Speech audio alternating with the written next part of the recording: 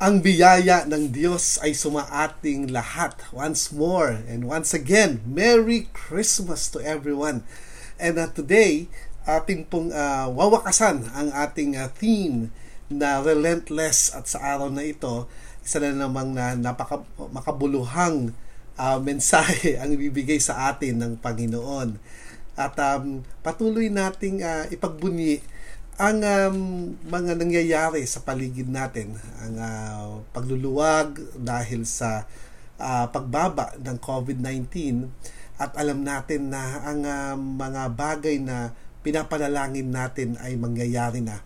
Subalit sa kabila nito, marami rin siyempre komportable na sa nangyayari sa pandemic, kaya lang hindi naman pwedeng ganito na lang. So, dapat tayo ay patuloy na mag-celebrate sa lahat ng mga pangyayari na nagaganap sa ating buhay. Let us pray. Lord Jesus, we thank you for all that what you have done for us. Salamat po, Panginoon, sa pagkakataon tulad na to. We worship you. We magnify your name. We lift your name. We give you all the glory and honor, because all glory and honor is yours alone. Thank you, O Father. You are a good, good Father to us. We celebrate your goodness today. Lord, Holy Spirit, teach us about this message, dear God. We know, dear God, that it came from you. And so, Lord, we just want to thank you, because as we know more about your will, Lord, we are changed by you. Help us, dear God, to welcome these changes in our minds, in our hearts, in our lives. In Jesus' name. Amen. Amen. Again, if you have your Bibles with you, I would like you to open it in a Song of Solomon, chapter 8. Ito po yung pinag-uusapan natin for how many weeks na, how many Sundays na, at babasahin po muli natin bago tayo pumunta doon sa ating focus ng message ngayong araw na ito. Sabi doon sa verse 6, "Place me like a seal over your heart, like a seal on your arm. For love is as strong as death, its jealousy unyielding as the grave. It burns like blazing fire, like a mighty flame. Many waters cannot quench love, rivers cannot wash it away. If one were to give all the wealth of his house for love, it would be utterly scorned." Pinag-usapan natin sa mga nauna, ang sabi natin, love is a possession. Sabi kasi dito, you place a seal over your heart, as a seal in your arm. Ito ay possession wherein yung value mo sa mata ng Panginoon ay gayon na lamang, kaya inangkin ka ng Diyos, at dahil doon ang pag-aangkin na ito ay nagsasabi na I will be faithful to you, I will be I will be part of you, diba? And you complete me. Sabi rin natin doon ay love is permanent. Sabi kasi dito, it's as strong as death. It's jealousy, unyielding as the grave. Kinompare ang pag-ibig doon sa tinatawag na kamatayan. And we know that death is permanent. And so, we can say that love is also permanent. Sabi, it burns like blazing fire, like a mighty flame. Sabi natin, love is passionate. It's very passionate.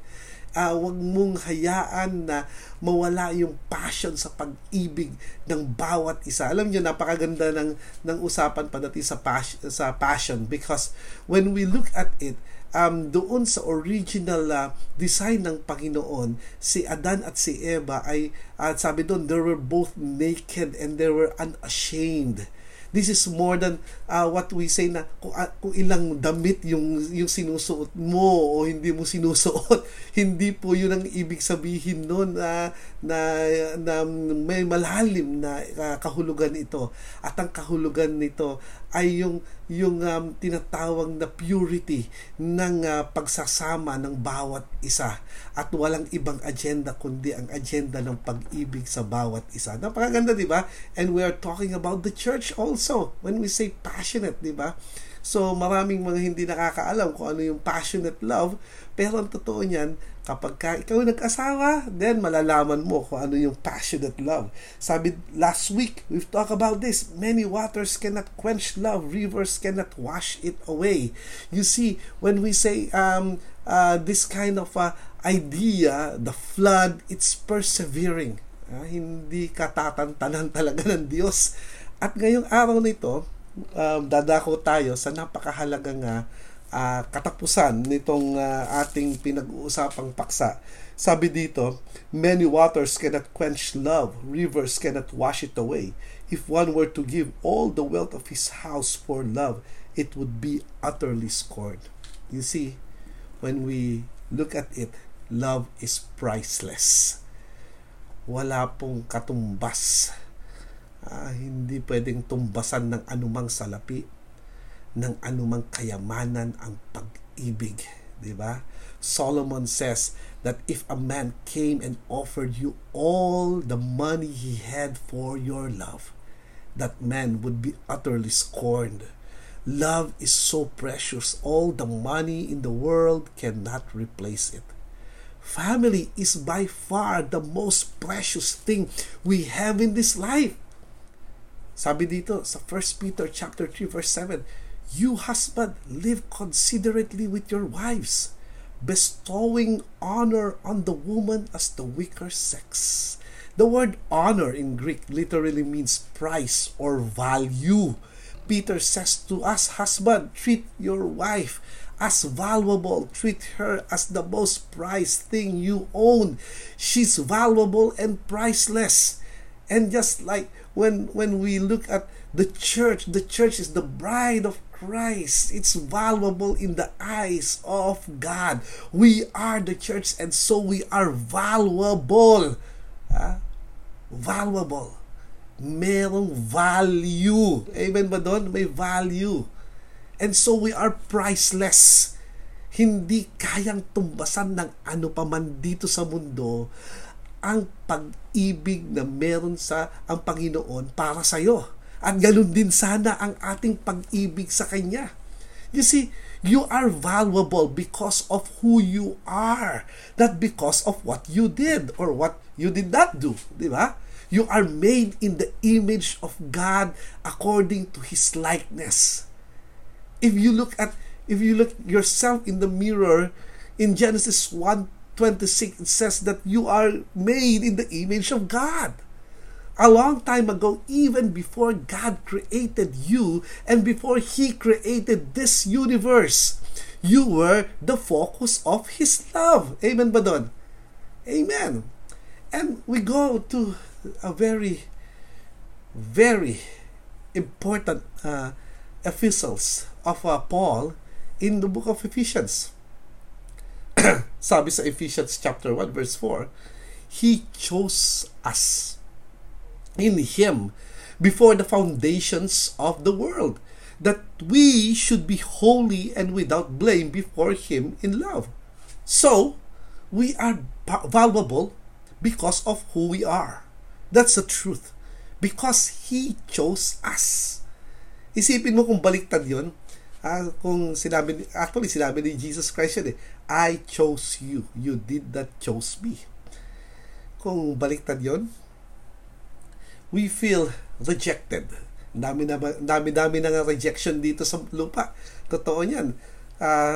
Kahit saan ka dumako, maraming rejection at maraming tao natakot sa rejection, kaya ngayon they live in regrets. Di ba? So, you are valuable because of who you are. Ikaw ay ginawa na kawangis ng Diyos. Another thing is that you are valuable because of what you cost. Kung ano ang price. As one loved by God, you have also been chosen by God for adoption as sons by Jesus Christ to Himself. That is in verse 5 of Ephesians chapter 1. This adoption came at a high price, the death of His Son, Jesus Christ. In verse 6 and 7 of Ephesians chapter 1, He made us accepted in the Beloved. In Him we have redemption through His blood, the forgiveness of sin. Can you imagine this kind of a cause that we have? Yun ang value mo. Ang value mo ay ang buhay ni Kristo. Kaya wag mong sirain ang iyong buhay. Another thing, you are valuable because of what you can become. Isipin mo, ikaw ay mahalaga dahil kung sino ka. Ikaw ay mahalaga dahil ikaw ay bayad, binayaran ka ng Panginoon para at ikaw ay ginawang anak. At ngayon, ikaw ay mahalaga dahil kung ano ang pwedeng mangyari sa iyo. You see, as a person who is loved by God and adopted into His family, you can be sure that God has a plan for your life. May plano si Lord. In Ephesians chapter 1, verse 11 and 12, in Him also we have obtained an inheritance, being predestined according to the purpose of Him who works all things according to the counsel of His will, that we who first trusted in Christ should be to the praise of His glory. Wow! I am valuable because I am created in the image of God. In that very image, I am valuable because Jesus Christ died for me and lived once more for me to become son of God. And I am valuable because I know that God has a plan for me, and I am predestined to have this inheritance. Can you imagine this one?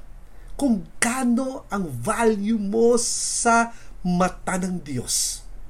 Kaya, dapat makita natin yung value na yon. Kung hindi mo makita yung value na yon, then, I don't know kung paano mag-minister ang church, ang Panginoon sa buhay natin. You need to understand all these things so that we can have a life that is holy, set apart by God. We can have a life that is full of joy, malayo sa anumang mga worries at kung ano-ano pa. Tandaan natin, ang buhay na binigay ng Diyos para sa atin ay napakahalaga. Amen. Amen. So, what to know? The value God has placed on you is the value you should place on yourself. I will say it again. The value God has placed on you is the value you should place on yourself. Gusto mong Tagalogin natin? Try natin sa Tagalog. Ang halaga na binigay ng Diyos sa iyo ay dapat yun din ang halaga na inilalagay mo sa sarili mo. You can live as someone valued by God when you know these vital truths. Ano ang mga katotohanan na dapat nating malaman? Ephesians chapter 3 verse 17. Christ may dwell in your hearts through faith. That means Christ wants to have a relationship with you, and this prayer that Paul has in Ephesians chapter 3 when he says Christ may dwell in your hearts through faith, he wasn't referring to something temporary. Jesus wants to live and relate with us permanently. That's the first thing. Yun ang umpisa. Dapat makita natin na ang Panginoong Jesus ay gusto na maging magkaroon ng tinatawag na relasyon sa atin. Ang plano ng Diyos. Even in Jeremiah 29:11, when God says, I have a plan for you, a plan to prosper you and not to harm you, a plan to give you hope and a future. And by the way, para yun sa mga Hudyo, pero kung gagamitin mo para sa sarili mo, ito yung susunod, ito yung makasusunod na verse. If you seek me, you will find me. If you seek me with all your heart. That's the truth. So, we need to be engaging in what we call relationship with the Lord. May engagement dapat tayo. The question is, ano ang ginagawa mo sa oras ng engagement mo sa Panginoon? Second thing, same chapter 3, verse 18, with length and depth and height. Actually, kanta yun eh. How long, how high, how wide, how deep is your love for me, oh God. Diba? Yung kanta eh. So, what shall we need to know? You can experience Christ's extravagant love as if being pursued relentlessly, diba? Relationally by the Son of God isn't enough. Even more amazing is the fact that He wants you to know and experience the width, the length, and depth and height of His love. That if you can measure. Kung kaya mong bigyan ng measurement. Dahil meron akong isang tanong, di ba? Meron tanong na kung saan, kung ikaw ay nakikinig ngayon, I want you to be true and honest to yourself. Buhat nung nagkaroon ka ng tinatawag na relasyon sa Panginoon, ang tanong ay ganito, kailan ka pinabayaan ni Lord? Ibigyan ko ng oras. Mag-isip ka. Kung kailan, anong araw, anong buwan, anong taon ka pinabayaan ni Lord? Meron ba? Siguro meron kang masasabi sa akin, pero sasabihin ko sa iyo, wala. And that's the truth. I believe that. The mere fact that you are listening right now, that means God is with you all the time. God is upon you. God is the one who is your shield. The mere fact that God is there, that means you are alive right now. So, you can experience God's extravagant love. And in Him, we can experience the width, the length, and depth and height of His love. Another thing, you can live a full and fulfilled life. Full and fulfilled life. Gaano kahaba ba ang gusto mong gaano kahabang ng buhay mo ang gusto mong maabot? Ilang taon ba? Fulfilled ka ba? I tell you, even if you live 120 years, if you're not fulfilled, then kung walang fulfillment, baliwala yung 120 years sa buhay mo. You see, Jesus wants you to be filled with all the fullness of God.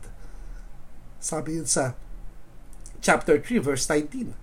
And came that you might have life more abundantly. John 10:10. So, full and fulfilled. You see, fulfillment is something to do with accepting a day-to-day life. It's something to do with okay na ako, di ba? Basta nandiyan ang Diyos. So, meron kang fulfillment. Subalit, hindi lang yun ang plano ng Panginoon. Alam niyo, sa Psalm 91, tuwa ako doon sa bandang huli. Sabi niya doon that I will deliver him and I will save him, for he acknowledges my name. With long life, I will satisfy him. Wow. And show him my salvation. So, we can live full and fulfilled life. Are you fulfilled? Sabi mo siguro, fulfilled naman ako, pastor, pero hindi muna ngayon. Hindi muna ako pwedeng mamatay ngayon. Hindi ngayon. Dahil gusto ng Panginoon na habaan pa ang buhay mo. Gusto ng Panginoon na maglingkod ka pa sa Kanya. Gusto ng Panginoon na makita ka nagpa-prosper sa buhay. Gusto ng Panginoon yon. Ang tanong is that, meron ba sa buhay mo ngayon ang nakakapagpahina sa'yo o nakakapagpahinto sa'yo sa relasyon mo sa Diyos? Another thing is that God's power is not limited. In Ephesians chapter 3 verse 20, He is able to do exceedingly abundantly above all that we ask or think. Sa Diyos, walang imposible. Lahat kaya niyang gawin. So, hindi limited ang kanyang power. Di ba? So, huwag mong maliitin ang iyong Diyos. Huwag mong ismulin ang iyong Diyos. Dahil ang Panginoon, unlimited ang kanyang power. And God can do great work within you. In verse 20, yun ang sinasabi niya, He can do great work. This divine love and power that exceeds your imagination works in you because His Spirit strengthens you and Christ lives in you. You cannot help seeing yourself as valuable when you really know these truths. But don't stop there. To live as someone valued by God, you must do something with that knowledge. Dapat meron kang ginagawa. Ano yung dapat mong ginagawa? First, you need to start moving. Di ba? Start moving. Galaw-galaw. Di ba? Ang gagawin mo, kinakailangan mong, sa Ephesians 4, verse 1, to walk worthy of the calling with which you were called. Be intentional about living a life that matches who you are by virtue of your relationship with Christ. Kung marami kang mga bagay na ginagawa na labag sa sinasabi ng Panginoon, then stop. Ang hirap na mag-stop, Pastor. Why? Ang tanong doon, bakit mahirap mag-stop? Kasi Pastor, alam mo kung bakit? Yung pwedeng mangyari. Yung pwedeng mangyari. Kung hihinto ko tong relationship ko na to, na alam ko namang hindi tama. Kung gagawin ko to, kung gagawin ko yan, merong mangyayaring masama. Well, I tell you this, bahala ang Panginoon sa consequences.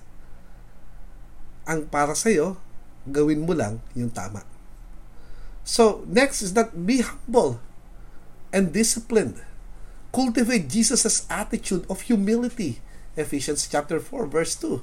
By putting others before yourself and following through with what you start. Ano yung ibig sabihin nun? Ang ibig sabihin nun, tingnan mo ang iba. Just like when we say, experience community, serve one another and stay together. Verse 3, di ba? You will feel more valuable when you work and add value to others' lives and keep the unity of the Spirit in the bond of peace. Ito ay dapat mangyari sa atin. Hindi mangyayari ito kung hindi natin nakikita ang kapwa natin, na kapwa natin. Anong ibig ko sabihin? Ang sabi ni Jesus, ganito, love the Lord your God with all your heart, all your soul, all your mind, and your strength. Granted. Okay. Ginagawa ko yun, Pastor. Well, the second thing is that love others as you love yourself. I heard this from recently na yung Hebrew word for as you love yourself, that is also means that you love others as equal. Equal. Kung sino man ang kaharap mo, isipin mo na pantay lang kayo. Yun ang ibig sabihin na love others as you love yourself. So, there you can experience community. Serve one another and stay together. In a church, you will feel more valuable when you work to add value to others' lives. So, ito ay mangyayari sa church. Kinakailangan mong connected. Kinakailangan mo connected ka sa church. There you can use your unique gifts. 'Di ba? followers of Christ are one body who belong to one Lord and one God and Father. Verse 4 to 6, di ba, ng Ephesians 4. But that doesn't mean we're all supposed to look, speak, and act alike. God has made you unique, and He has given you unique gifts to influence others and to add value to their lives. And keep growing. Keep growing. God wants you to grow up in all things into Him. Satisfaction with the status quo always leads to stagnation. And if you if you are so emotional, you will look for something else that will isolate you from the people that you love. Don't you know that you are created in the image of God, and you are created to be connected with to one another? That is also why Jesus Christ established His church here in the world, in planet Earth. Yun ang katotohanan doon. So, until the day you die, you have the potential to keep growing, leading, and making a difference in this world, and adding value to others' lives. To start by believing and living as someone valued by God. So, ito dapat ang nakikita natin sa buhay natin. Na tayo ay nilikha ng Panginoon. At tayo ay binayaran ng Panginoon. Binayaran ang utang natin. Yun dapat ang pananagalog. So, pasensya na po. At tayo ay merong potensyal na mag-grow. And so, what we can do is for us to know our value and act upon it. Huwag mong hayaan na mababa ang tingin mo sa iyong sarili. Because you are valuable. You are priceless. Amen ba doon? You are priceless. Hindi kayang bayaran. Dahil ang totoo niya, nagbayad si Jesus. Sobra-sobra yung pinambayad niya. Alam niyo ba yon? Nakapako si Jesus. Sabi niya, why, Father, my God, why have you forsaken me? And then all the sins of the world was upon Him, and yet that sins, yung mga kasalanan, hindi siya kayang patayin. Imagine that. Hindi siya kayang patayin. And then after that, sabi niya, Father, into thy hands I commend my spirit. Can you imagine? He was sacrificed, and yet He did not die. He was sacrificed, and He lived. And He commit His life to the Father. Kinuha siya ng Panginoon. Kinuha siya ng Ama. Kinuha siya ng Ama for 3 days. Imagine that. So, when we look at it, dapat tayo ay mamuhay na ayon doon sa tinatawag na halaga na tingin sa atin ng ating Diyos. I know that as we live this theme, Relentless, nawa may napulot tayong aral dahil naniniwala ako na ang Panginoon, ang Diyos, ang ating Panginoong si Jesus, ganun tayo kamahal niya, na ibinigay niya ang kanyang buhay para sa iyo at para sa akin. God bless you.